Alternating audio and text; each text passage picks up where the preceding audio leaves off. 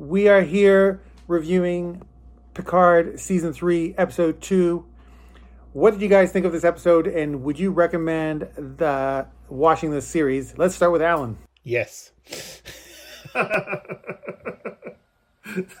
a very concise answer. No, this was a great episode. I loved everything about it. I would highly recommend watching it. And now that we put this one together with last week's, I'm very happy with the way this is starting out. I have a few issues, but overall, I really had a good time.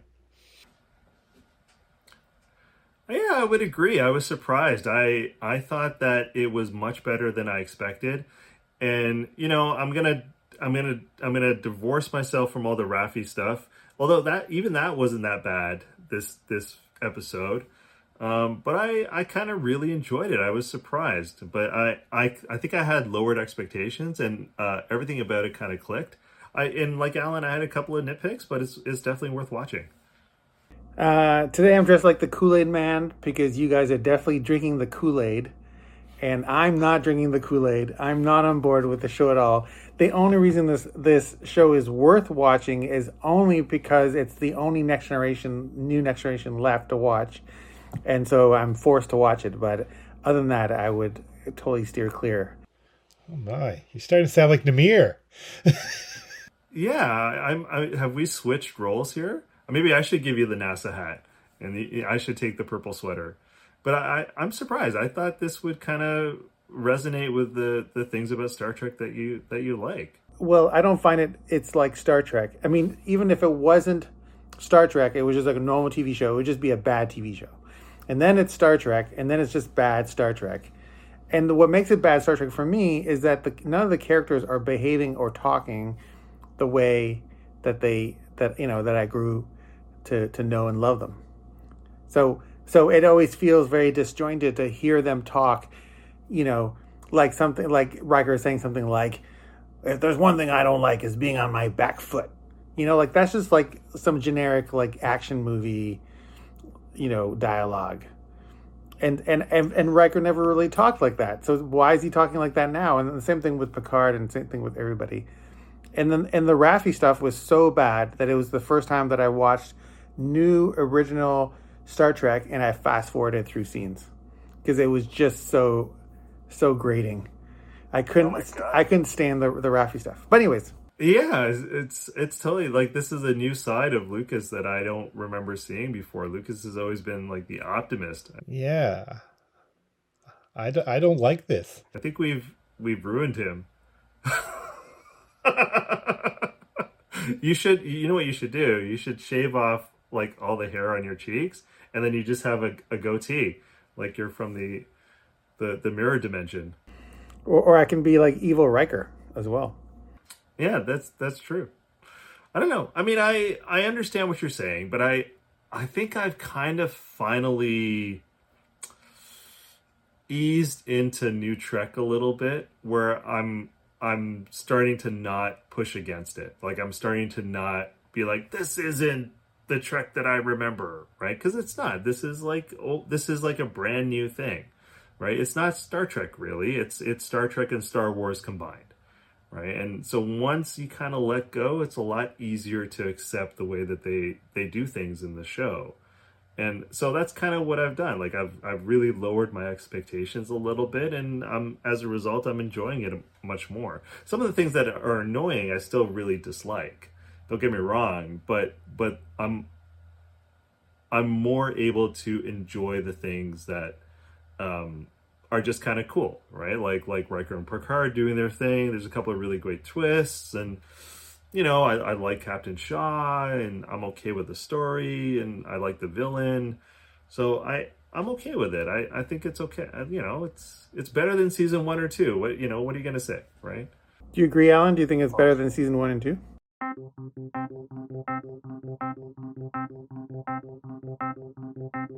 Absolutely. So tell me more about what you liked about it. It was exciting. It was like, it reminded me again of episode 2 from last season, where there's all this great tension and excitement, and you're on the edge of your seat, and you don't want it to end. And then, of course, now we gotta wait till next week. But which I feel like we're getting into Wrath of Khan territory now. Like they're gonna have the battle in the nebula and the hide and seek. That then again, well, I mean, getting back to my big problem is, and I said this last week, is that I was gonna groan and eye roll if this ended up being Picard and Beverly's love child.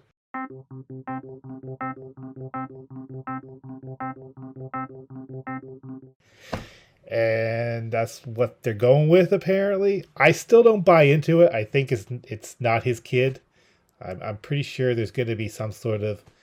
I'm still convinced there's a Nemesis connection here where it's going to be like a Picard clone or a Jack Crusher clone or something. A Romulan. Like a Shinzon type thing. Well, Laura and I were doing the math, and wasn't Beverly too old? Wasn't she like 60, like 20 years ago? It's the 24th, 25th century. I'm like, who's to say women can't have babies later in life? At 100. Okay, don't be an ageist. But the one thing I did like was how they did the reveal. That quiet just look between Picard and Beverly. I was like, that it was done well. But I still hate the fact that they're going like the Carol Marcus, David Marcus, Captain Kirk. You know what that look was? That look was like, remember that one time we had sex and it was so bad we never did it again? Well, I had a baby.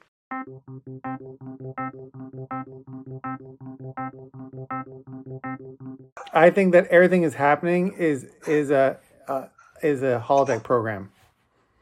None of it is real. It's just gonna he's gonna wake up. It's gonna be, it was all a dream.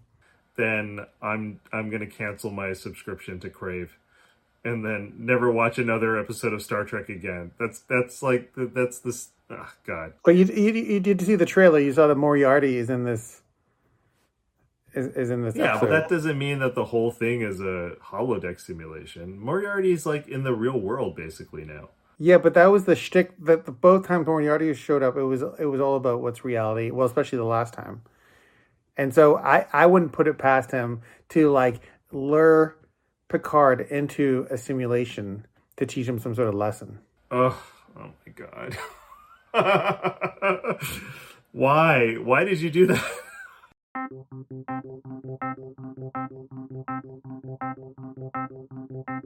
What do you guys think about Amanda Plummer as the villain? I think she did a really good job. I kind of felt like she was an interesting character, right? Like she was having this, like she was almost like the Joker, right? Like she had this weird glee to everything that she was doing, which was kind of neat. I don't remember really seeing that in Star Trek before. Like she was really good. Like as soon as she came on, like things kind of clicked for me. I was like, oh, she's like a worthy adversary. You could tell they were just relishing this role and just chewing the scenery and having such a good time. And it was very fun to watch her do her thing. Yeah, I think she's really good. I agree with you guys, and she's like a long line of great actors playing like villains, and even like great villains in maybe not so great movies. Okay, so you agree that she was great in the episode? Yes, I do. So therefore, part of the episode was pretty good. Yeah, the parts where she was talking. Not what she was saying or anything like that, but just when she was talking. That I was enjoying that 1 minute of the episode, yeah.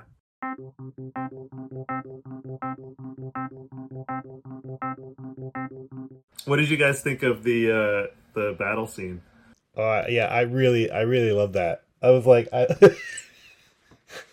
I love when the Titan comes in and just breaks the tractor beam, and then when they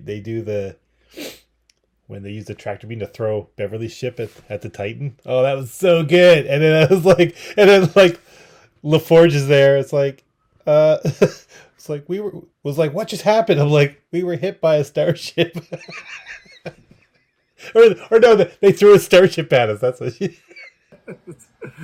that I agree. That was great. I loved when the Titan when the Titan came in and just was like, put the sausage section, yeah, just like boom, and we came in and blocked the tractor beam. That was fantastic.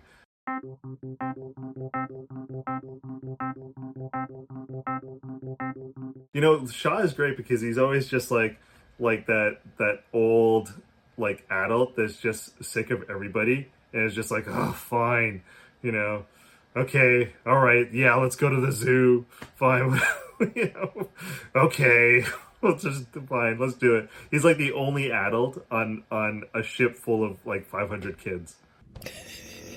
I love Shaw. I was like, he's like the breakout new character in this season. I hope he sticks around. I feel like he's gonna die. Yeah, I know. I think so too. Well, I feel like long term, probably in the heads of the producers, is that Seven is going to be captain. They'll make a spin-off. It'll be Captain Seven. She'll have her own ship. That's what I'm expecting to happen after Picard ends. But in order for that to happen, Shaw has to die. Shaw is likable. Like, for some reason, he's like curmudgeonly, and I kind of relate to him because I'm like, all these people are breaking the rules. Yeah, everything he says makes sense. Like, yeah, you're right. it's like Picard and Riker are just kind of being irresponsible. So Shaw feels to me like what Riker and Picard were in the original series, right? Because they become these other like characters. They become Kirks, right? They're all Kirk, right? But in the original series, they weren't that. They were military personnel that had procedures and operations that they followed so that they could do their job, right? And that's Shaw, but they're not that anymore. And I like that about those characters originally. So it's kind of refreshing, right? Because you don't really see that a lot. Everybody's a cowboy, right? So if everybody's a cowboy, it's not really that interesting.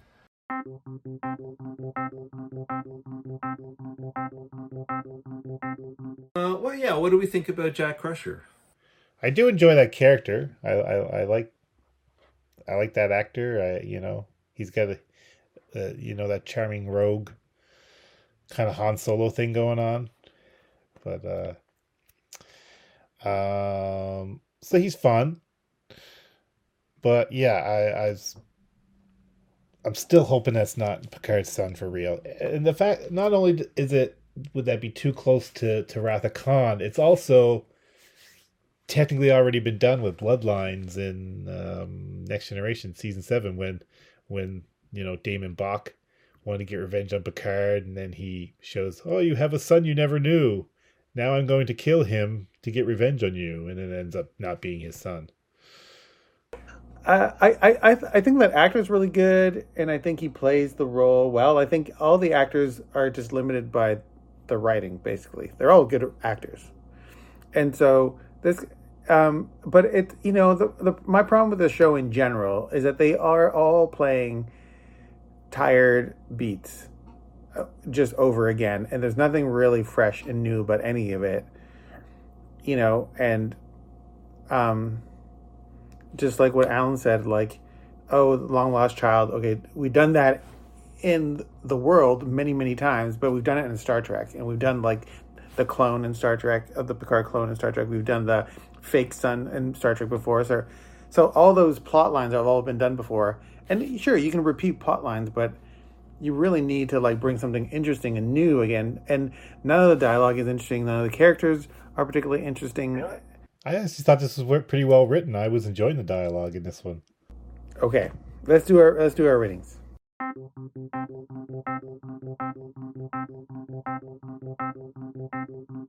I think I'm going to give it a 6. And I like the episode, and that sounds low, but I think that it's just kind of the same as the last episode where I really liked half of it.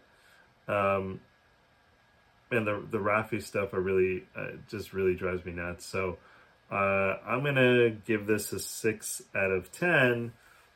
And I'm anticipating that that's going to go up for the next episode and the episode after that. Because I feel like it's probably going to get better. I hope. I think it will. I think it's going to get better. I'll give this one. I feel like it's an 8 out of 10. I had a really good time. I was like, there's a few things, again, like I've already mentioned, that kind of, but overall, I like the space battle stuff. I like the villain. I continue to like Shaw. I still like the Riker Picard banter. Jack Crusher was a fun new character. So, all in all, I had a good time watching this one. I'm looking forward to seeing more. So I'm going to give this one 8 out of 10. My rating is going to be a 4 out of 10 because I did not enjoy myself. Very low. That's very low. That's too low. you don't rate my rating. Don't rate my rating. I give your rating a 3. Oh, and lastly, what kind of idiot puts up transport inhibitors and then forgets about them 2 minutes later when they're trying to beam off the ship?